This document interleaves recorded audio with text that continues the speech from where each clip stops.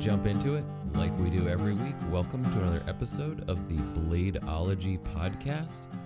We are catching up this week with the part 2 of the Nate Clark interview.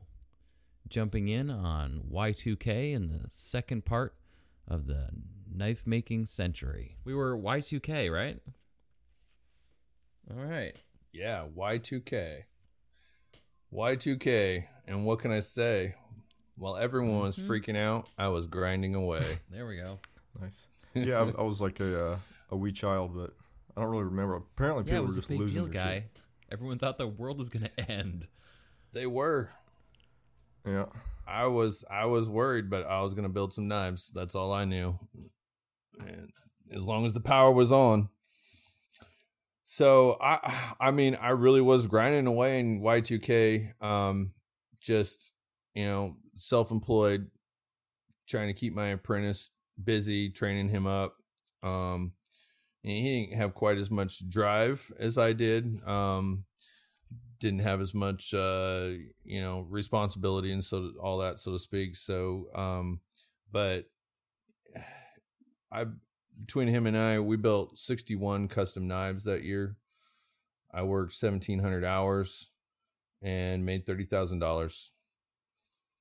And I knew at that point I made that right decision when I graduated high school, because here I am being successful.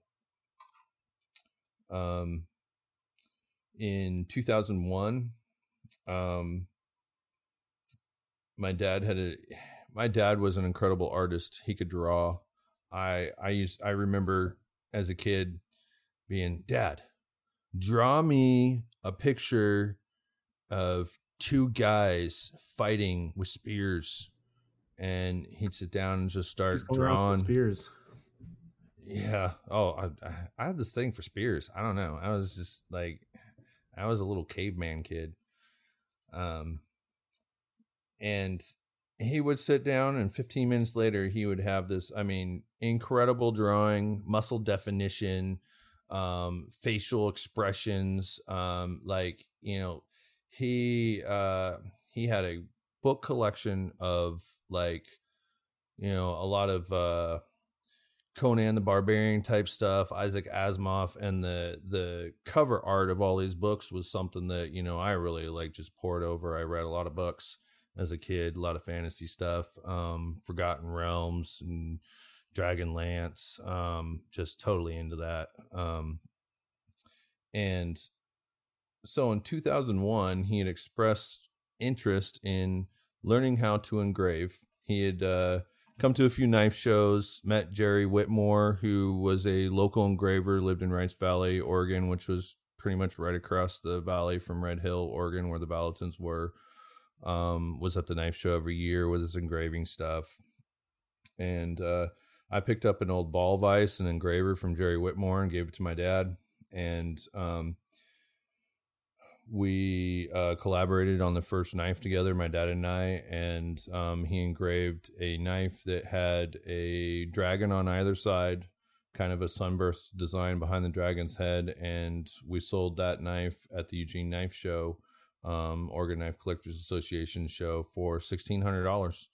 And it was stainless steel. It was one of my MFK designs, stainless steel blades, stainless steel handles with his engraving on it.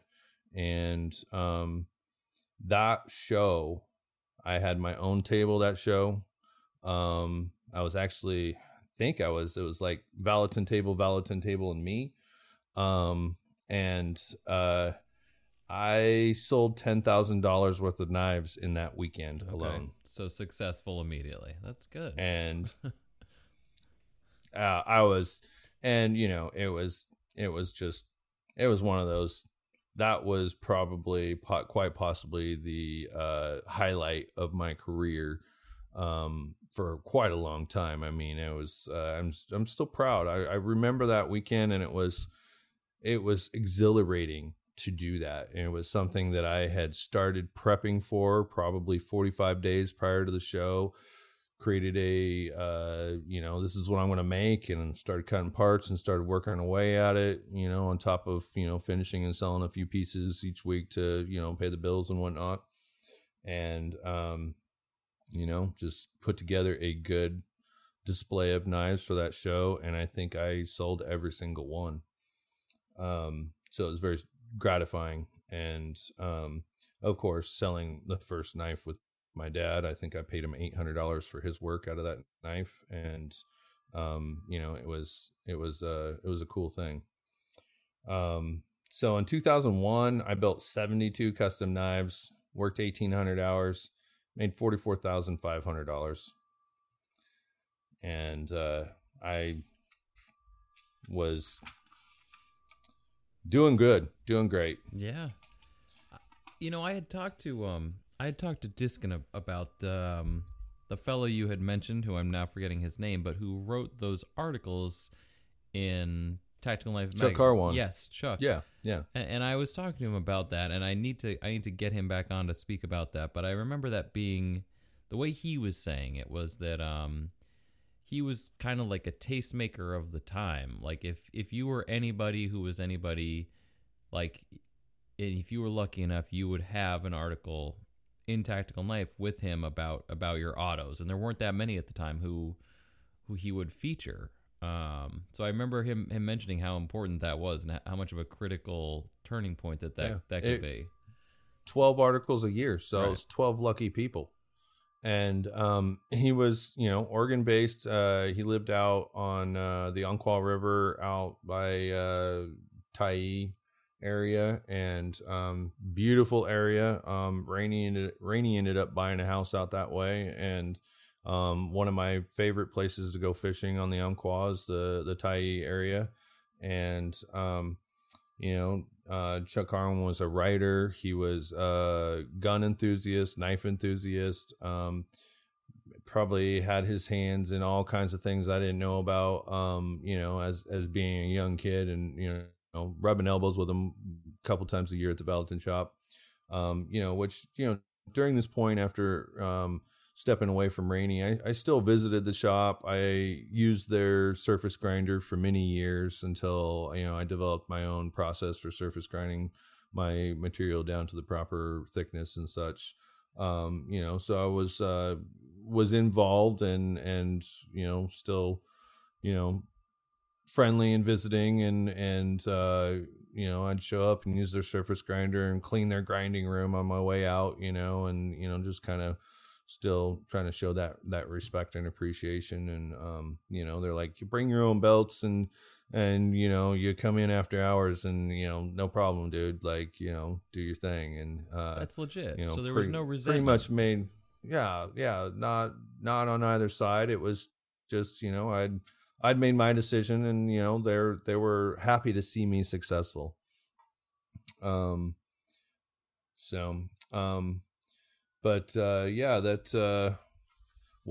year 2000, year 2001, I really felt I was feeling the success of making that decision to move out on my own and go my own way.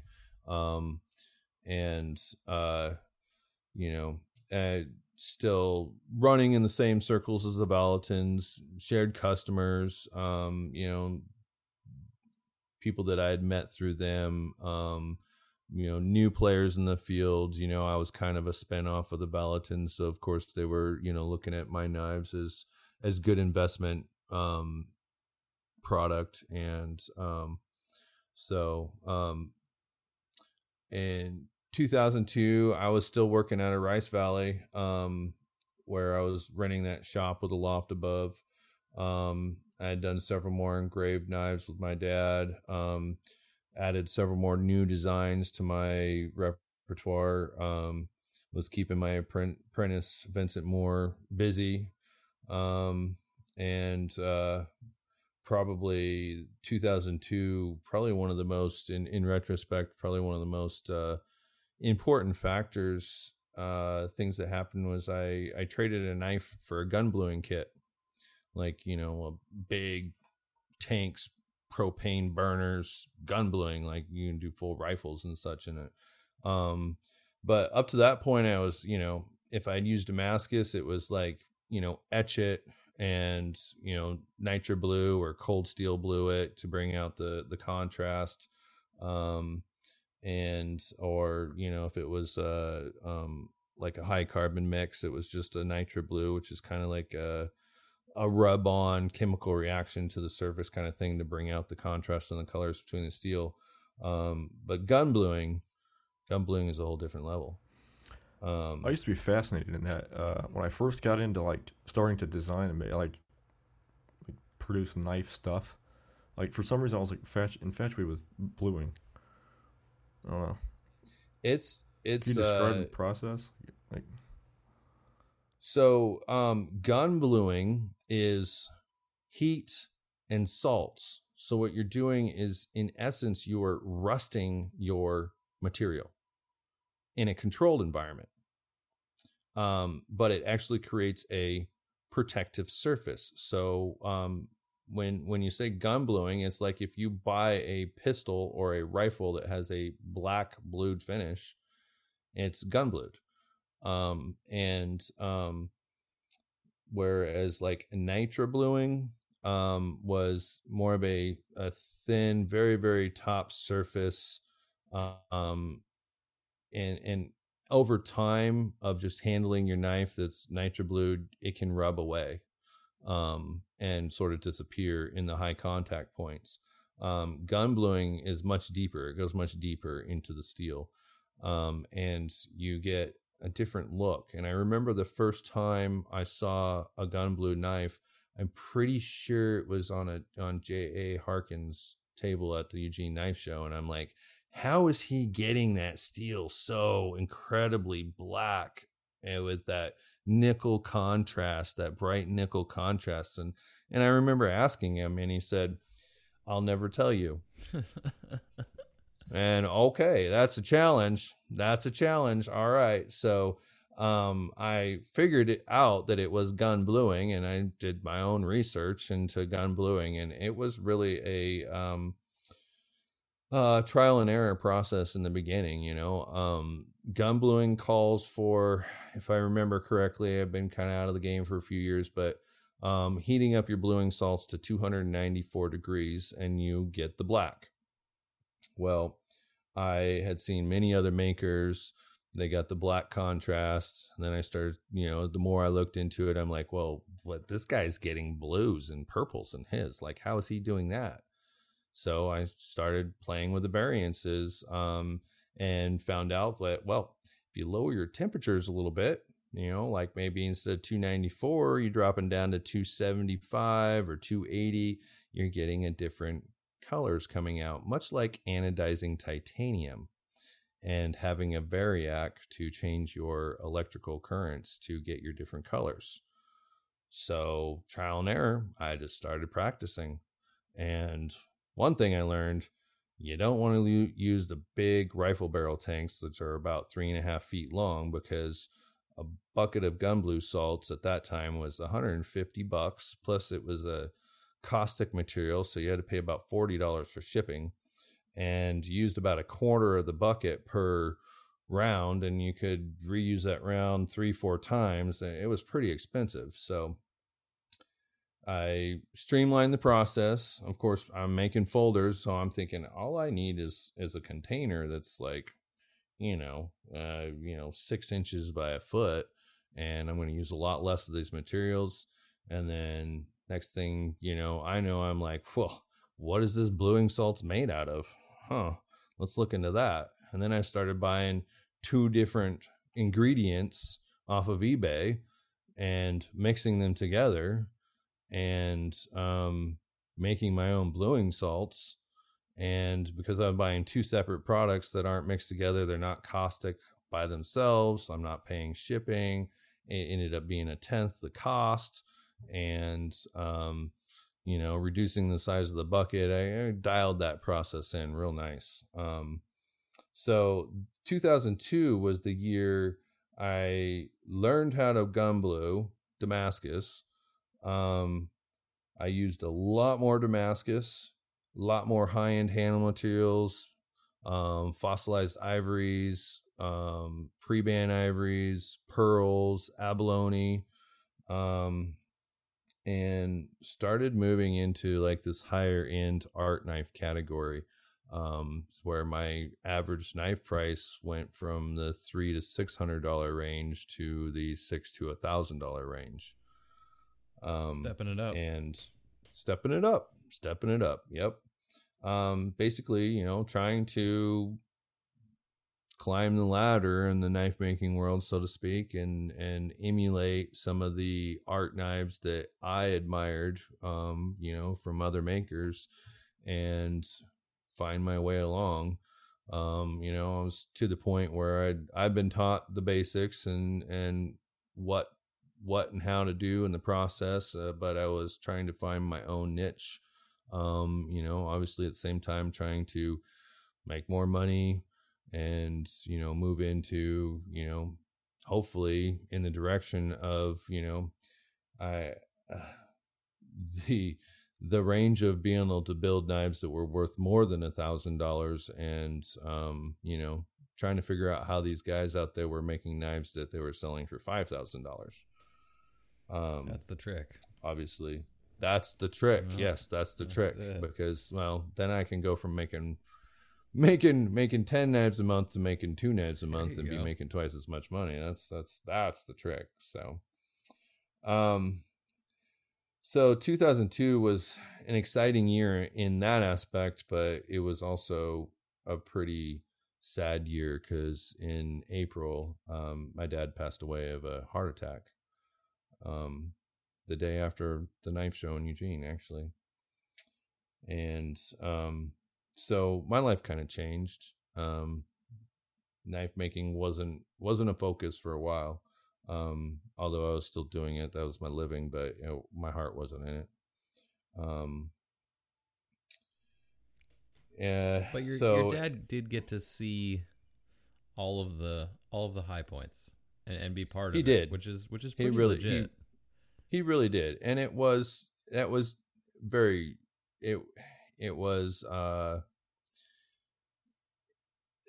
that was the takeaway, was he was able to see his offspring be successful and happy, and quite honestly do something that he had, my father had aspired to be self-employed his entire life, but never really quite got there actually until the very end. He did end up starting a business, creating a rural garbage collection route around Veneta, Oregon, which is the outskirts of Eugene, in a place where there was nobody doing a garbage collection route, and that was in Lane County, which Lane County charged you an arm and a leg at the dump to drop your stuff off. So he, from the ground up, started a route with 10 customers and worked it up to, I think he ended up having 160 customers. And in the end, he ended up selling that business and that route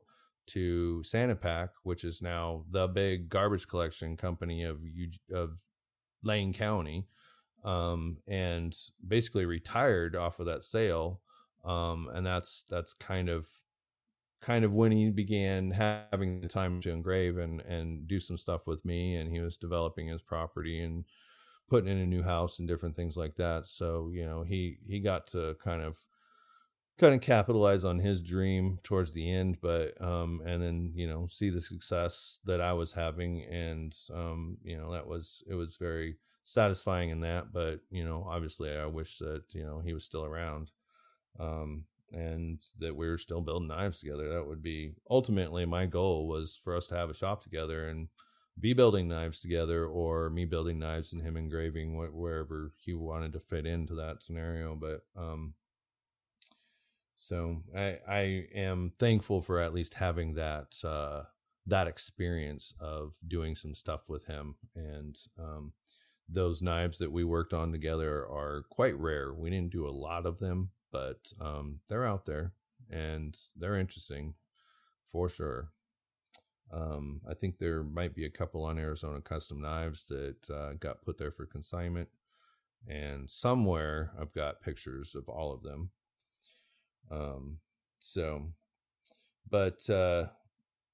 Probably mid 2002. I mean, somewhat because of my father's passing, somewhat because the business I received off that article written by Chuck Carwan, which really put me in orders for almost 2 years, because kind of petering out.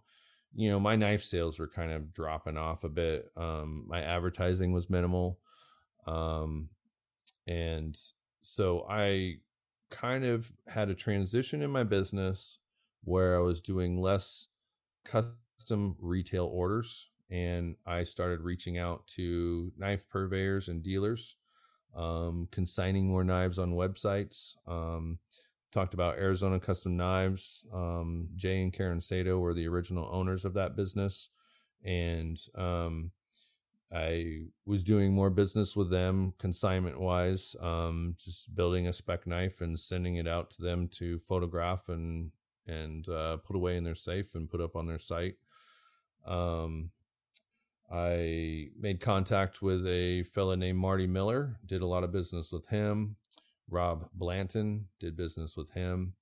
But ultimately in 2002, I built 51 knives, only worked about 1,500 hours, still managed to pull in 29,000. So still all in all a successful year, but definitely a drop off from the 2 previous years. But life events happening, still did pretty well. Yeah, life tends to happen when knives are being made either way. Yep. So that brings us to 2003, which I've dubbed the year of the knife dealers. Oh boy. Dan Feldstein, Marty Miller, Rob Blanton, Don Guild, Arizona Custom Knives, at this time now purchased by Julie Hyman. Chet Cantor, James Owens. These were all guys that basically kept me going, kept my knife shop doors open, buying my knives, and kept me working as a knife maker, where I think I may have made a different choice and gone a different route had that not been the case. So, and I did end up receiving a little bit of inheritance at the end of that year. My mom had sold the property and hooked me up, and I kind of retired for a bit, took a mental break. But I still built 66 knives in 2003, worked quite a bit less with about 1,300 hours and made $29,000. So still a self-employed full-time knife maker. In 2004, I moved my shop into my home in Yoncalla. My first home purchase, bought a fixer-upper, was going to be a house flipper in addition to being a knife maker. At this point, I was using Damascus and ivories and pearls all the time. My first apprentice, Vincent Moore, moved on as I'd kind of moved out of his old man's place, renting that shop. He took a Y on the road, going another way. And I met my second apprentice, Darren Russell, who happened to be my neighbor in Yoncalla at the time. Another highlight in my career in 2004 was I made my first knives with Jerry Rados Damascus. Whoa, there we go. I had always admired Jerry Rados Damascus. It was unique. It was sought after. And at that point, I had made the decision to reach out to him and see what I was going to take to get some steel out of him. Nice. Which, to be fair, right, so, and a little bit of background there, but some of this stuff used to be a lot harder to get, which we mentioned when talking to people. It wasn't always just, bring up the website, order it, that's it. There was a little bit of extra legwork involved. I think at that time with Jerry, there was probably a pretty good demand, and he was building his own stuff with his own steel. And I think it was kind of like you had to be somebody for him to hook you up. Right. Yep. So, and the interesting stuff about Jerry Rados, unlike anybody else's steel that I had come across, like I used a lot of Devin Thomas and Chad Nichols. Jerry Rados would be, okay, you want some steel from me, send me a template. And he forged his steel to shape. So the pattern of the Damascus didn't disappear off the edges of your blade. It followed in on the edges to the tip, which was, as far as I was concerned at the time, was unique. It's pretty insane. I don't really know anyone else that does that even to this day. Yes. Yeah. Neither do I. Rados is a whole other thing. That's like some different stuff. It definitely is. And I did it justice as best as I, could. I built some beautiful knives out of his steel. Probably in August of 2004, my production ramped up a little bit. I started getting back into it a bit. Probably ran out of inheritance money.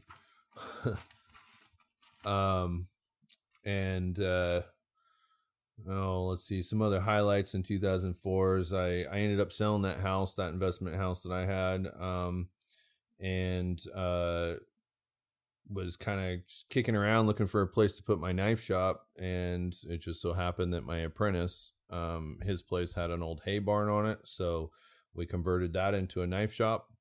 And I think it was December 15th of 2004 that knife shop was all set up and ready to go. And it was at my apprentice's house. So, of course, I had somebody right there ready and willing to work whenever I wanted to show up.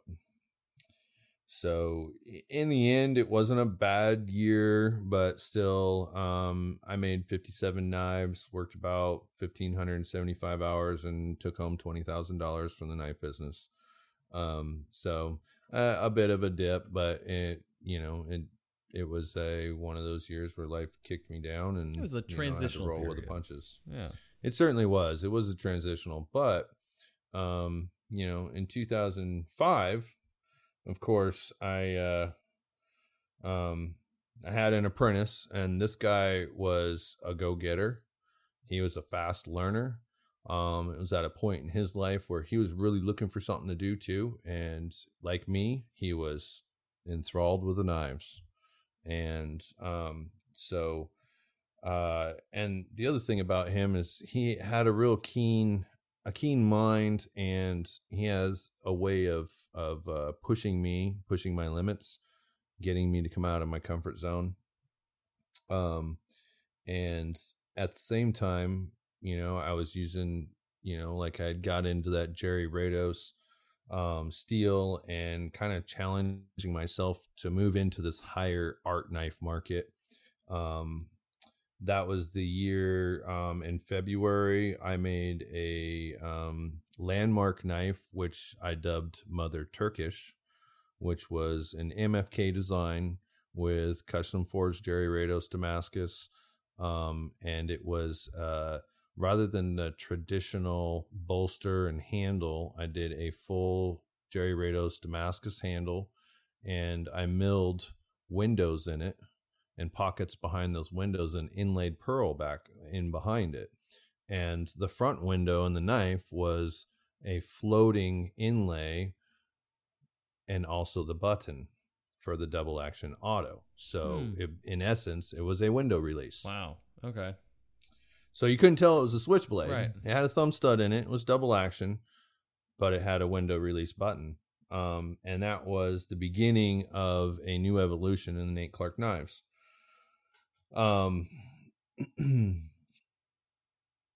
So it was also 2005 was the year that I designed a knife I called the Cutter, which was an AutoCAD design.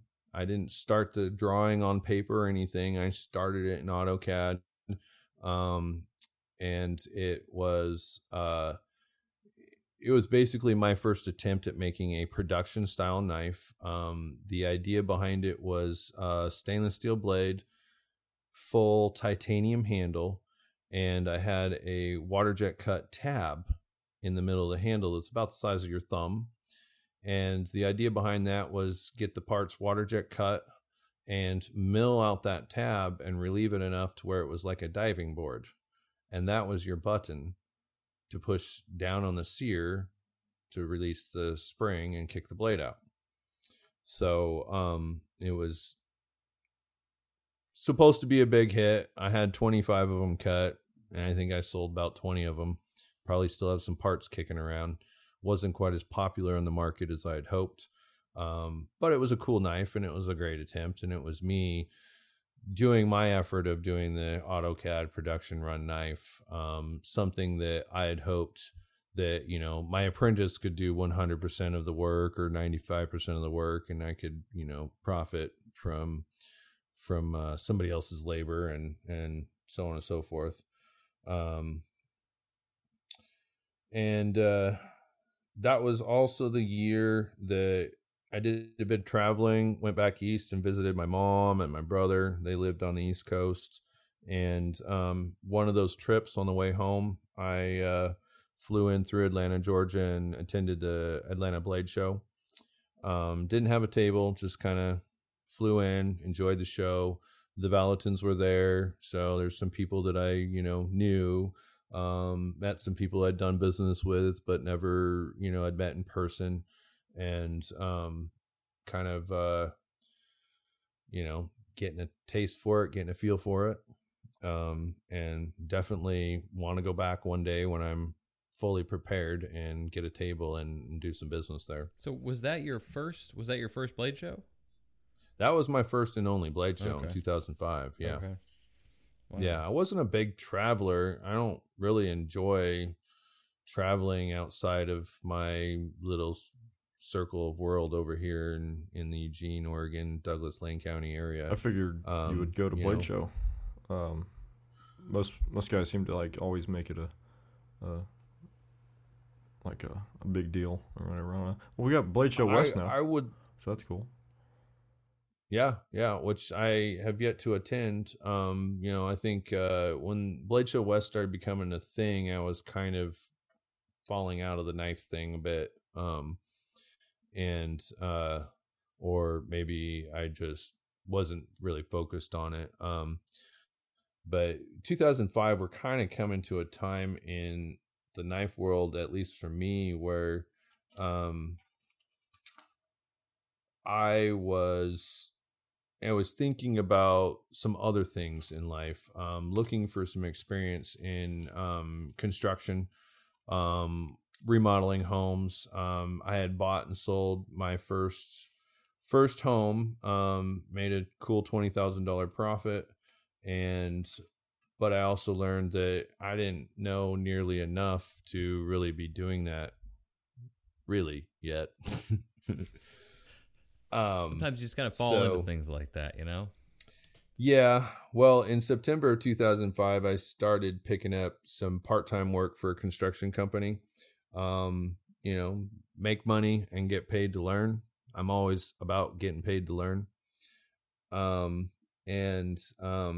I had, you know, 20 grand sitting in the bank. I was thinking about reinvesting it in a house, but, you know, life just kind of changed that for me. I ended up kind of supplementing my income for a couple of years with that money and starting to focus on a few other things. I was still making knives.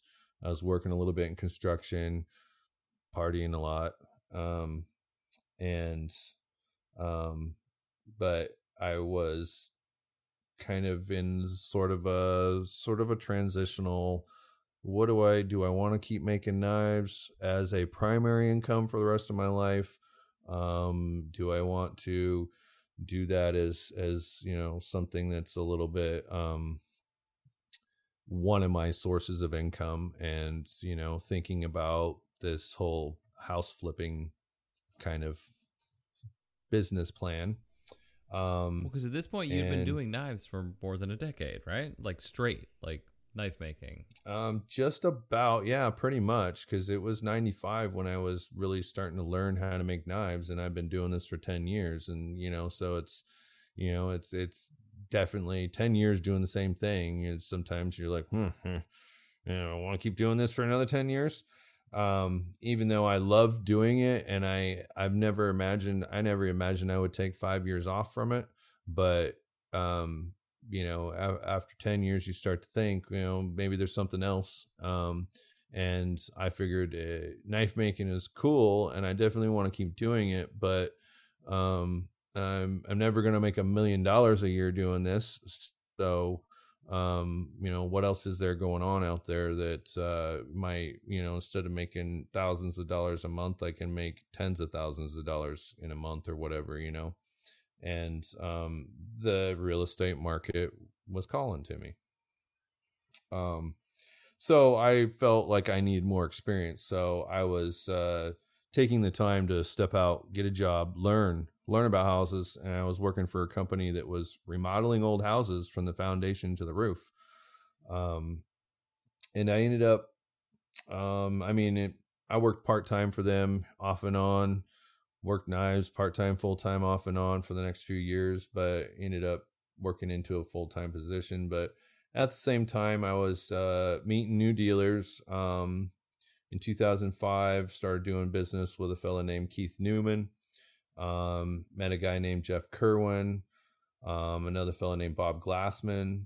And, I was still consigning knives with Arizona Custom Knives, doing more and more of the high-end builds using the Damascus, bluing, starting to experiment with, buying Damascus from, off-brand Damascus makers, learning how to squeeze more profit out of my business by spending less money on materials, being more efficient in building the knives. And so, 2005 was definitely a kind of a interesting year for me, where I was playing with different ideas and trying out different things, and exploring new avenues. But I made 53 knives that year, and only worked 864 hours to do it. Mind you, my apprentice was doing a lot of the work too, so he probably worked 800 to 1,000 hours that year. So honestly, there's full-time work, a full year's worth of work going on in my knife shop. I was just doing half of it. But actually, it was financially almost my best year. I made $48,000 between the sale of the house and the knife thing and working construction. And, I was super busy, but did really well. So 2006, again, part-time construction, part-time knife making, kind of living off my proceeds a little bit from the sale of that house, and having fun with life. I started dabbling in customizing pistols. I was doing buying old guns or beat up guns, and I'd pull the slide out and the trigger off and the handles off, and I'd file work it and re-gun blue it or polish it out and do a mixture of gun blue polish and just kind of playing around with that in addition to building knives. But I only built 26 knives in 2006, worked about 800 hours and made $15,000 on knives, $8,000 working construction. So kind of really had a mix of stuff that I was doing, but not super focused on any one thing in particular. But at that point, I was really starting to get into the meat of the construction side of things. And in 2007, I slowly transitioned into full-time work for this construction company called REC Construction. And it was owned by a guy out of Cottage Grove named Rick Brammer. And he was, he's about my age at the time. We had 3 other guys working on the crew, and we probably remodeled 8 to 10 houses a year. And I mean, everything from leveling foundations to gutting houses and having, we would gut the houses, and the electricians and plumbers would come in and do their thing, and then we'd remodel it back up and replacing floors and fixtures and, redoing windows and roofs and decks and everything. So I was learning every aspect of the home remodeling business. And I loved it. I mean, there's nothing like getting to demo a house out. It is fun. Get some big sledgehammers, start kicking holes in the walls. Yeah. Oh yeah. It's like, where's the dry rot at? We're gonna find it. Last time I did a demo, well, before we started knocking shit down, we got a bunch of hockey pucks and we just started taking nice shots at the wall. Yeah, exactly. So funny how destruction is the funnest. Yeah, it absolutely is. And then the hard work starts. But so in 2007, I pretty much transitioned to where I was working 35, 40 hours a week in construction, but I was dedicated to my knife business. I've often referred to Nate Clark Knives as my firstborn child. So even though I was working full time, I was still spending 2 nights a week and 2 days on most weekends in the knife shop, putting in 20 or 30 hours a week on top of a full-time job. But for me, making knives wasn't work. It was just what I like to do. At this point, my apprentice, Darren Russell, was full speed. He knew what he was doing. Pushed me to new levels, and was a huge asset to the business. And so my goal was to spend 20 to 30 hours a week in the shop, which wasn't really work for me because I loved doing what I was doing. I loved making knives. And so my goal was to, with my time in the shop, even though limited, was to keep him busy while I wasn't there. And so pretty much we were, able to continue our production of, 5 to 10 knives a month, depending on the level of knives that we were building.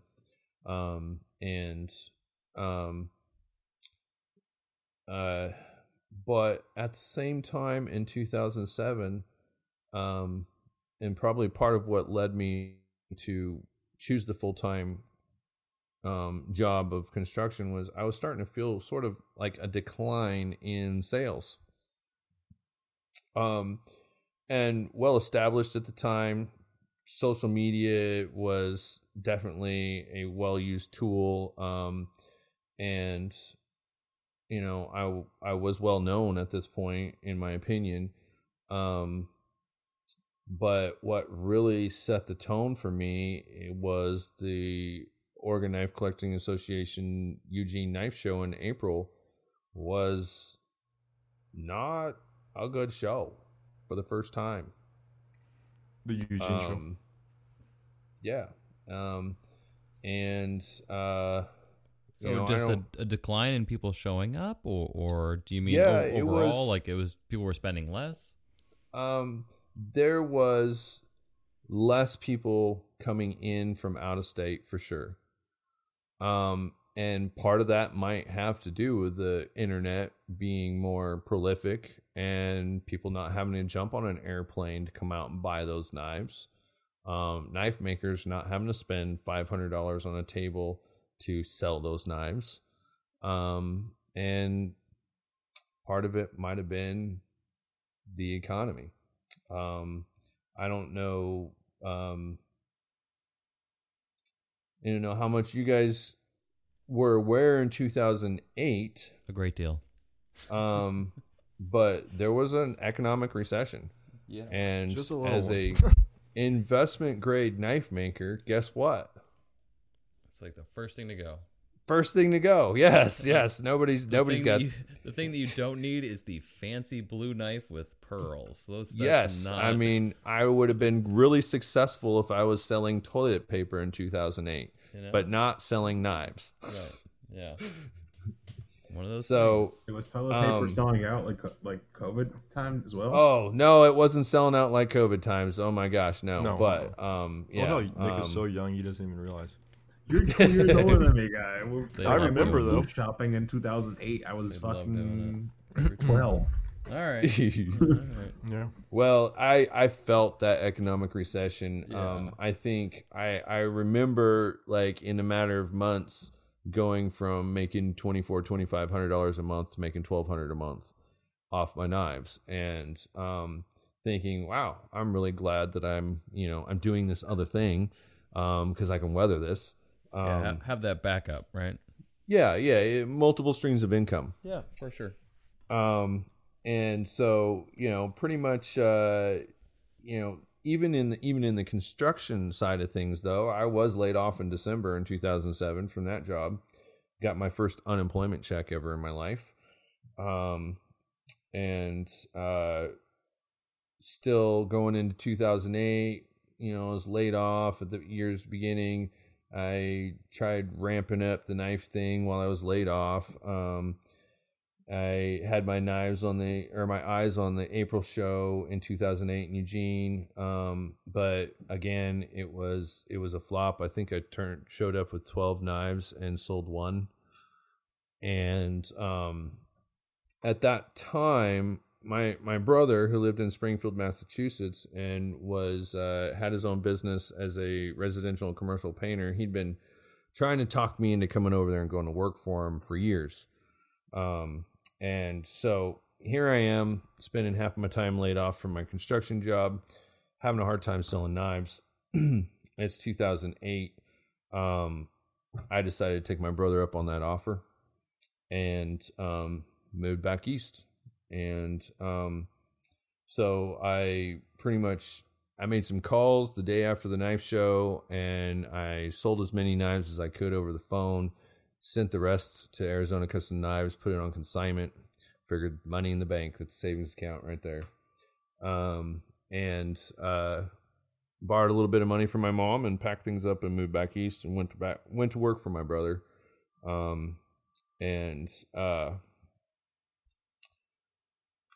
I spent the next 6 months working back there with my brother, and he's got a company called Masterpiece Finishes, and he, much like myself, aspires to do high-end custom stuff, and I enjoyed his level of work and attention to detail and getting a very focused education on the painting part of home improvement. So that's all finished work then, right? Oh yeah.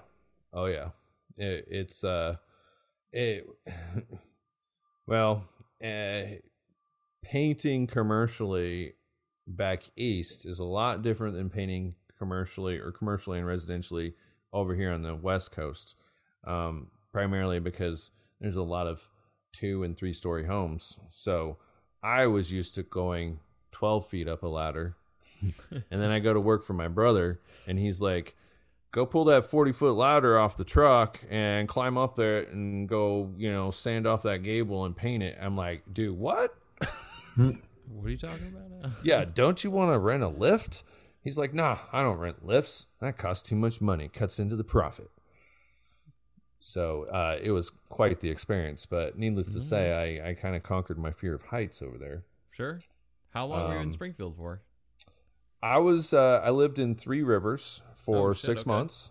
Yeah. Actually, what is the name of that titanium outlet? I lived like 3 blocks down the road from a place I've been buying titanium from for years. It was pretty cool. They actually they recently just changed their name to Three Rivers Manufacturing.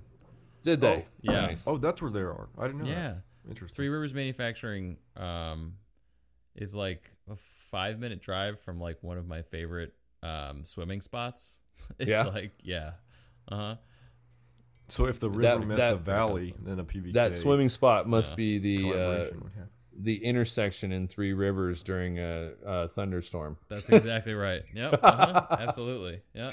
Yeah, I lived practically within stone's throw of that intersection, and man, the first thunderstorm, I was like, "Oh my god, I should have built Noah's Ark." Yeah, this is gonna flood. Yeah, Halpern titanium. Yep. Halpern titanium. Yes, that's it. That's it exactly. Yeah, I mean, and it was kind of an interesting experience to be right there, and I was like, oh, I gotta go buy me some titanium in person today. Just for the heck of it. Yeah, right. Just for the heck of it. I wasn't building knives over there. I had left my entire knife shop back here in Oregon. I was hoping my apprentice was going to do some stuff and give me a royalty check, but that didn't work out quite as well as I hoped. He built a few knives, but I think he ended up working for a painting company that summer over here locally.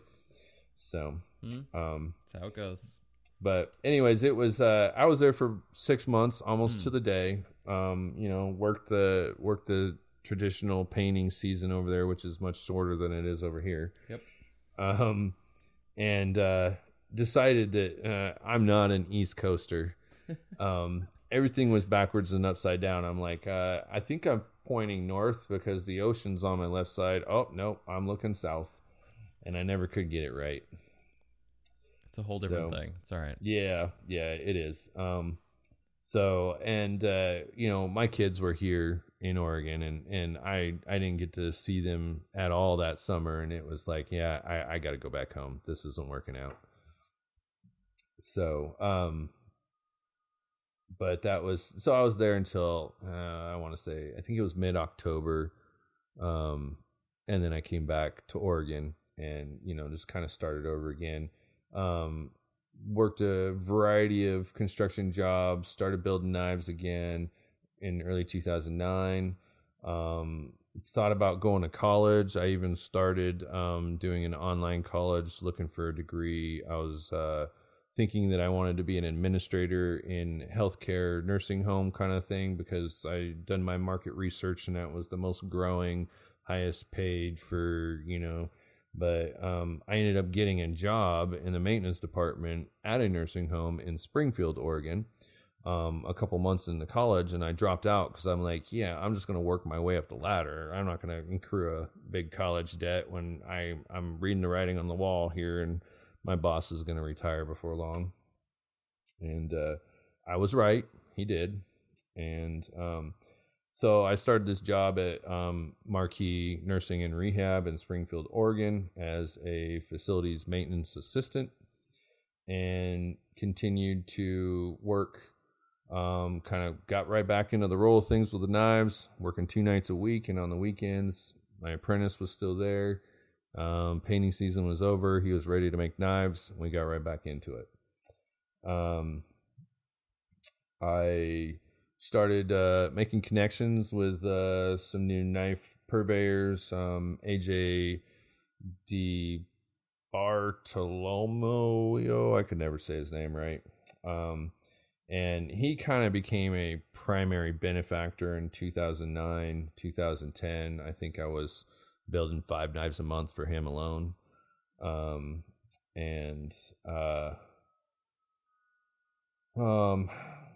Working about probably 20 hours a week, producing 1 to 2 knives a week on top of my day job. Starting to have a little bit of fun with things. My apprentice Darren and I got our hands on some video recording equipment, and we started recording our knife making, like pick a knife and record it start to finish. And chopping up our own videos and trying to,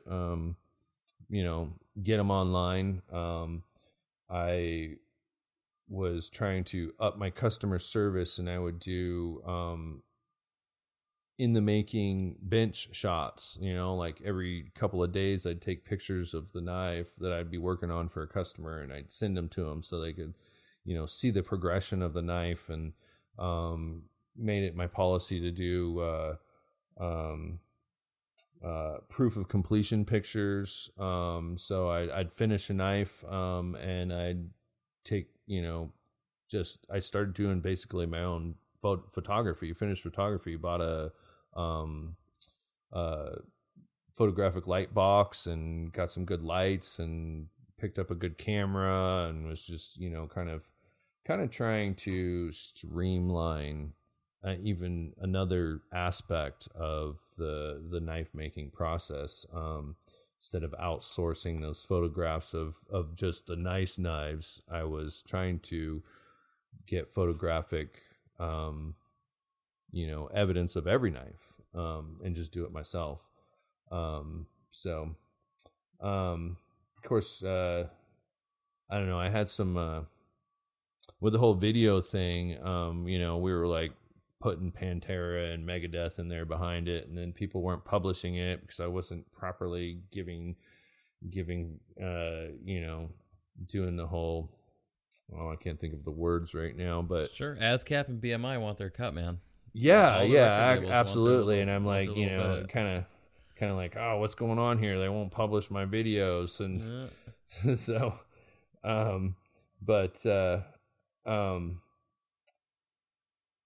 pretty much, like that was, you know, I started doing that, working at Marquee and continuing knives.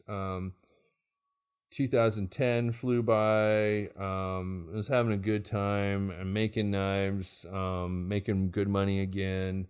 Obviously not keeping good records because I don't know how much I was making, but it was, you know, my primary job. I was doing good at, and the knife thing was, you know, get a knife check. It's a bonus. So,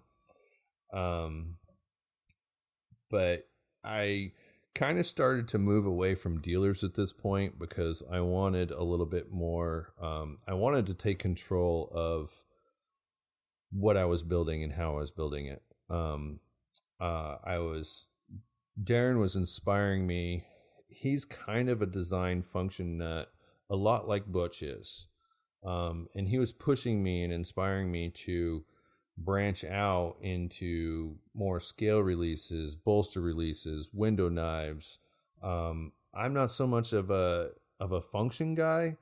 I like fit and finish, design and color. That's what I like. I like the art aspect of it. He likes the trick aspect of it. So together we're a pretty good team. And he actually really ended up kind of taking over the whole function side of the knife. He started doing a lot of the mill outs and the fitting and the design, and which just kind of left me free to do, you know, the finish work and putting the materials together. Like, we're going to use this Damascus and this Hannah material and this, you know, anodize these color liners, and I want to do this kind of file work here. And I started teaching myself how to set stones and, you know, just upping the ante, in addition to, you know, really moving into a new level on the function side of thing with Darren's help. We went away from the traditional button ramps underneath to give a return spring or return to the button, and started doing coil spring returns, which enabled us to pack our function into a much smaller little package on the knife. So I was able to place my button almost anywhere I wanted, which farther up towards the front of the knife, up in the bolster, is always better, because when you grab a knife, that's where your thumb naturally lands. And, you know, so we're just kind of fine tuning and, I mean, in my opinion, kind of finding a higher level of quality and usability and art all at the same time, which was really what I wanted. I didn't enjoy taking a custom order and building something to somebody else's specs and thoughts and ideas as much as I did doing it myself.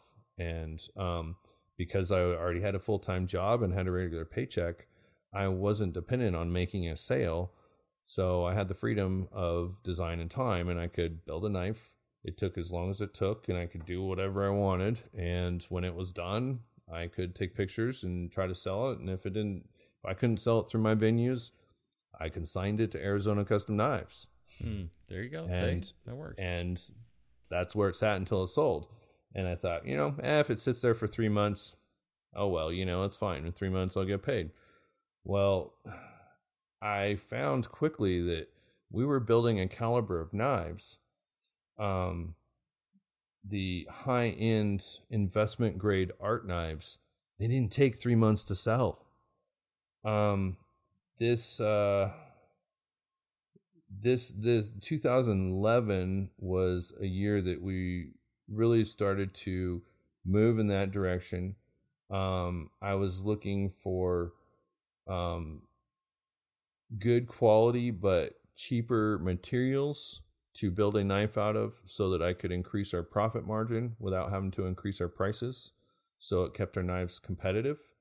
So I was selling these high-end art knives for under $1,000 still, but making 90% profit. Instead of what I used to sell for $1,000, I'd be making 60% profit back in the day. So I was spending so much on materials. So we were just finding different ways, different designs, different things to do, streamlining our processes, getting them down quicker, faster, not repeating, when I first started building a knife, I would put it together and take it apart 50 times during the build of a knife. Towards the end here, in the last few years that we were really, building knives before I decided to take a break, I'd say 5 to 10 times I'd take the knife apart, depending on the knife. Getting that efficiency down. Getting the efficiency down, cutting down the steps, cutting down walking back and forth between the equipment and everything else. I mean, I used to build a knife and Darren be like, "What are you doing? You're like wasting your time." And every single thing we did, I'd write it down. I'd have 3 or 4 pages of steps that we took to build a knife. And then I'd go through it and I'd be like, "Oh, we took it apart here 3 times to do this, this, and this. And we could have just done all 3 of those things the first time we took it apart. And that would have saved us 25 minutes. And then the next time I'd build a knife, I'd go off I'd rewrite that down and follow that process, and then I'd reassess it. And we went from it used to take me 35, 40 hours to build one knife. And towards the end, I could build that same knife. We would build 2 knives in 25 hours. There you go. Business management. Absolutely. And I didn't have to raise my prices, but I increased my profit. Most people would. They'd be like, I did this thing, so let me raise my price. Yeah. For no reason. I didn't want to do that. I didn't want to price myself out of sales, and I didn't want to price my knives out of my customers being able to attain one. Right. So I found a different way to do it. And, when I come back, I'm going to tell you right now, I'm going to increase my prices just because supply and demand, 5 years off, supply and demand. Tooling costs. Yeah, that's right. Tooling costs, shipping costs. Yeah. It's gone up quite a bit. If you've been at it for 5 years, just in the last year and a half, everything's gone up quite a bit. Well, I mean, yeah, I've watched inflation, and I can't honestly jump back into the business and be doing what I was doing for the exact same price. I mean, I just really can't. So the re-entry into the market with some prices increase is totally reasonable. That's fine. Yeah. And it really, there was, I had done in those later years, done so much business with dealers that were pushing me to make 5-10 knives a month that were all very similar. I actually felt like I kind of flooded the market with all of these pretty similar knives that I was actually fighting when it came for me to like put a knife in consignment. It's like I was fighting my own supply of knives that were already out there on other dealers' sites and on the tables at the shows, and felt like that was a factor. So taking a break for me was, good for my health, but also a bonus because it gives time for those knives to kind of dissipate into the private collections where nobody's ever going to see them again. And then it's going to increase the demand on the market. And believe me, I felt it because I've had people reaching out to me through emails or calling me up out of the blue and going, "Hey, can I get a knife?" And I'd be like, "Oh, I'm not really building right now." And they're like, "All right, well, put me on that list when you start again. I want a knife." List, and it's put like, me on it. Yeah, you're on the list, buddy. But, I really don't have a list. Call me. If you're listening, call me here in 4 months. I'll call you in 4 months. Yeah. So that kind of leads me to the years of 2012, 2013, 2014. I call them the years of the one-of-a-kind knives. I was aspiring to try to every once in a while just knuckle down and build a knife that I pulled all the stops out on. For example, in 2013, I built a knife that I called Cosmic Mist. So this knife, I spent 80 hours, and granted, bear in mind that in 80 hours, I probably could have built 5 knives, all high end. And so I put all that time into one knife, made it worthy of actually naming it. And it was a theme. The theme behind this knife was this. I wanted this knife to look like something. I wanted to look like when you looked at this knife and you thought of the name, you're like, okay, I get it. I actually didn't name the knife until after it was complete, but basically I did a bunch of circular window holes with black lip and gold lip and white mother of pearl inlays behind them, and a full Damascus handle, all gun blued. And when you look at the knife, it gives you the impression of looking at a outer space scenery with planets, and I inlaid stones in it, planets and stars and suns, and so the name Cosmic Mist came to mind, and I named that knife. And it was one that I wanted to immortalize it on the internet. So putting it on consignment with Arizona Custom Knives, who takes a picture of every knife they sell or consign and leaves it up there forever. So I consigned it with them, and I thought, I'm going to put a $2,999 price tag on this knife, and I don't care if it takes 6 months to sell. 18 hours later, Arizona Custom Knives calls me up and says, your knife sold. Bam. Look at that, huh? Yep. Killing it. I'm like, okay, I think I found the niche that I want to be in. I think I'm finally there. In 2014, I made another knife that I consigned on Arizona Custom Knives. It was my 10-inch Bach design, and I called it Sword in the Stones. And again, inlaid with a bunch of stones, and had a sword-like design in the middle of it that was backlayed with mother of pearl, and looked like a sword. So theme knives, I like them, and that's what I aspire to do more and more of when I get back into it. However, in 2014, I was thinking about getting back into it, but as I had read the writing on the wall with my job at Marquis, the nursing home,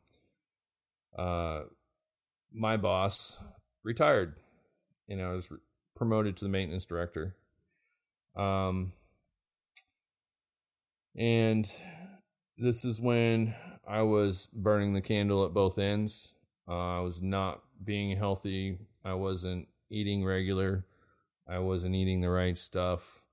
I was drinking a lot of expensive dark beers because I love them, and I could. And, my lifestyle put me in the hospital. I had basically I was diagnosed with diverticulitis, and my colon swelled up and almost exploded inside of me. And I had to make some major changes. I had to cut something out of my life and slow down. And, of course, I had this new position, and I had a nursing home full of people that needed me to do that job. And I felt like I was, the one to do it. And I had to say, I got to put a pause on the knife making thing for a while. And so that's what I did. And, it's been 6 years, going on close to 7, I think. And I thought it was going to be a 2-year break, get my health under control. I was approaching 300 pounds at the time. I'm weighing 220 now. I'm healthy. And I did what I needed to do health wise. It's just been a matter of focusing back in. But like I mentioned early on, I've got the shell of my shop. I've got all my tools here. I've got this design, and I'm, possibly 3 months away from having a functional running knife shop again. And that's my dream. And I hope that that's my Christmas present to myself and all of my knife making enthusiasts out there as well. So, seems like a great goal.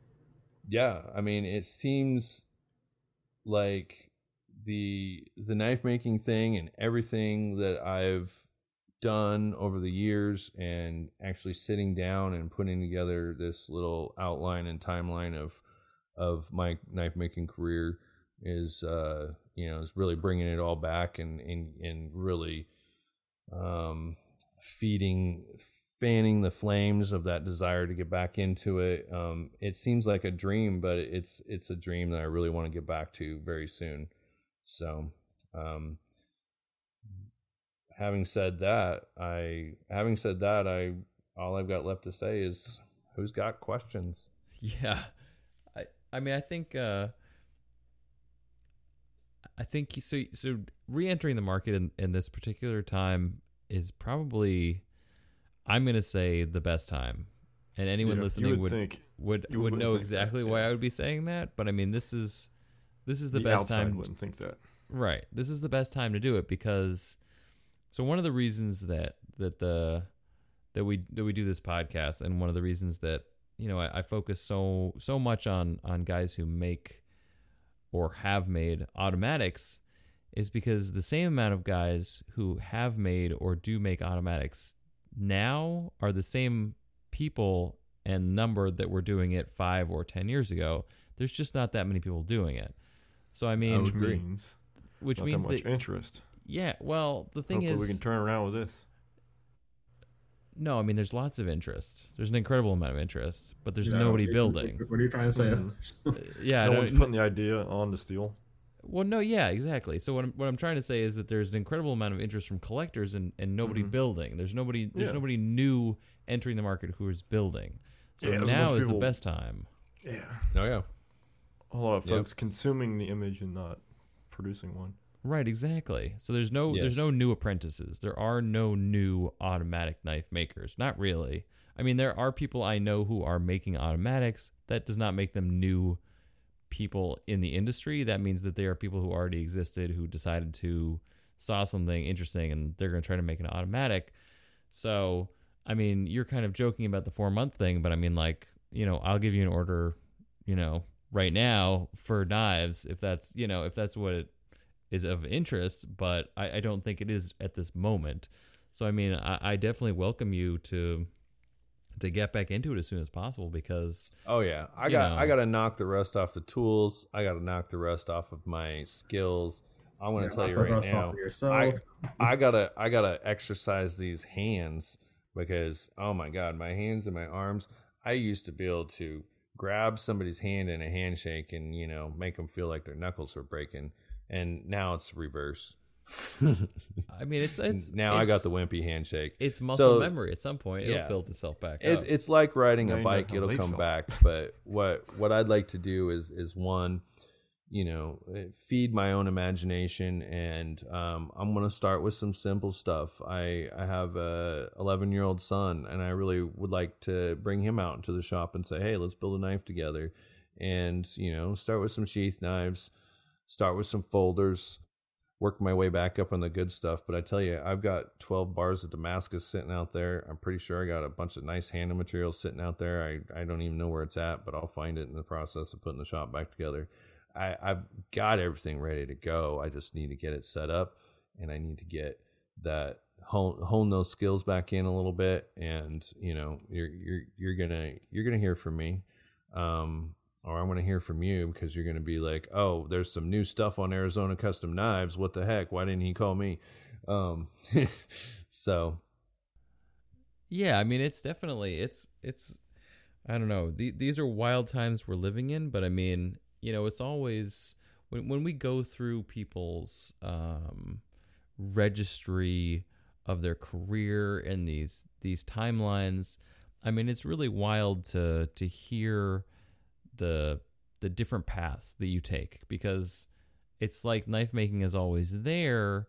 It's just there's always a couple other things that are happening, and that always ends up being important, because like you said, whether or not it was at the forefront, I mean, like the finished painting, the carpentry work, it's all a manifestation of the creation of something and the appreciation for doing like finite tasks really well.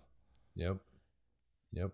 Starting with a hunk of material or a pile of materials and finishing with a creation that you had pictured in your mind is very similar to the satisfaction that I would get from beginning with a 1960s built home that was half rotted and tilted to the side and had holes in the roof, and ending up working with the crew that I was working with, having a finished product of this home that was rentable and livable.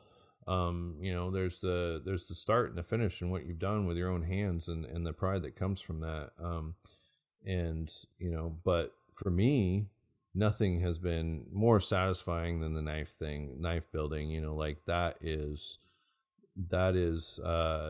There's a lot of people out there that can remodel a house, and there's a much smaller group of folks that can take some raw materials and envision a finished product and create a custom art double action switchblade that is, mind blowing and coveted by many.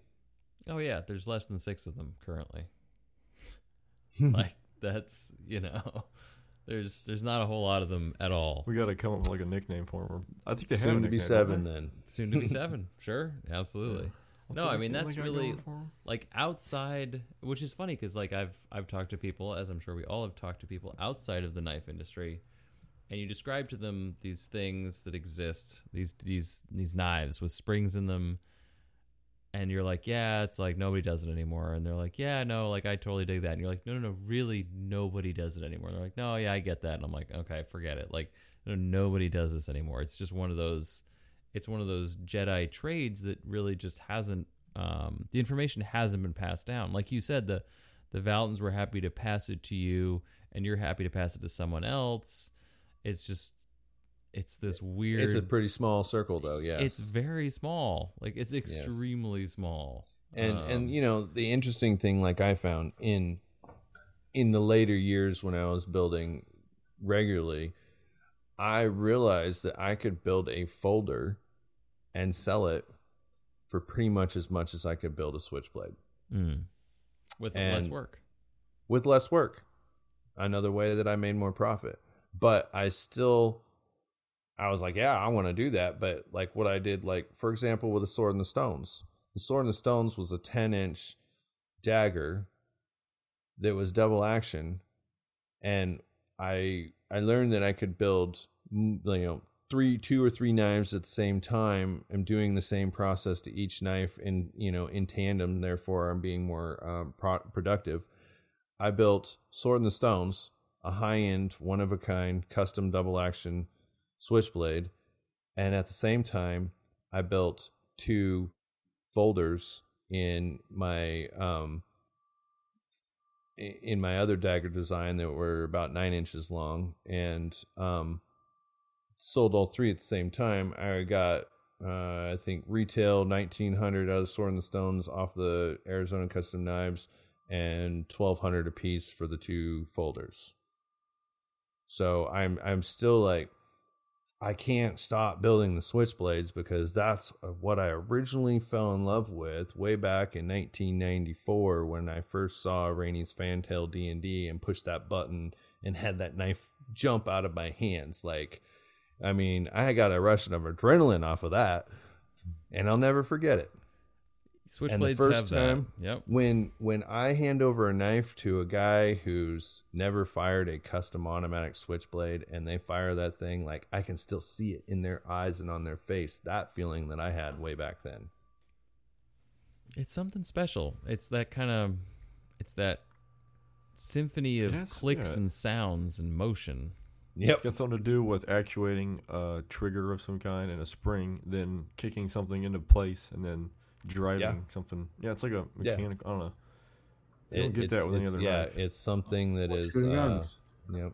You hit a button, action happens. Yep. Absolutely. It makes a loud noise. It's like when someone like thought about the mechanics way more, than like just the knife part. Yes. Yeah. They decided to like, I want to think about the mechanics. Which is then like, how am I going to overcomplicate it and just to get this blade out? Yep. Well, whoever thought of that was pretty cool. You gotta add the next step to it. That's all. Yep. Very cool. No, I think it's yeah. I mean, I would usually say something like it's tough to fit all the specifics into one episode, but you took notes and fit it all very concisely into one episode. So I would say that was a very concise timeline. Well, thank you very much. I mean, I appreciate that. Definitely. I do like to be prepared. That's good. That's absolutely you're there. I don't know. I think I'm good. Is there something we didn't go over that you would like to go over?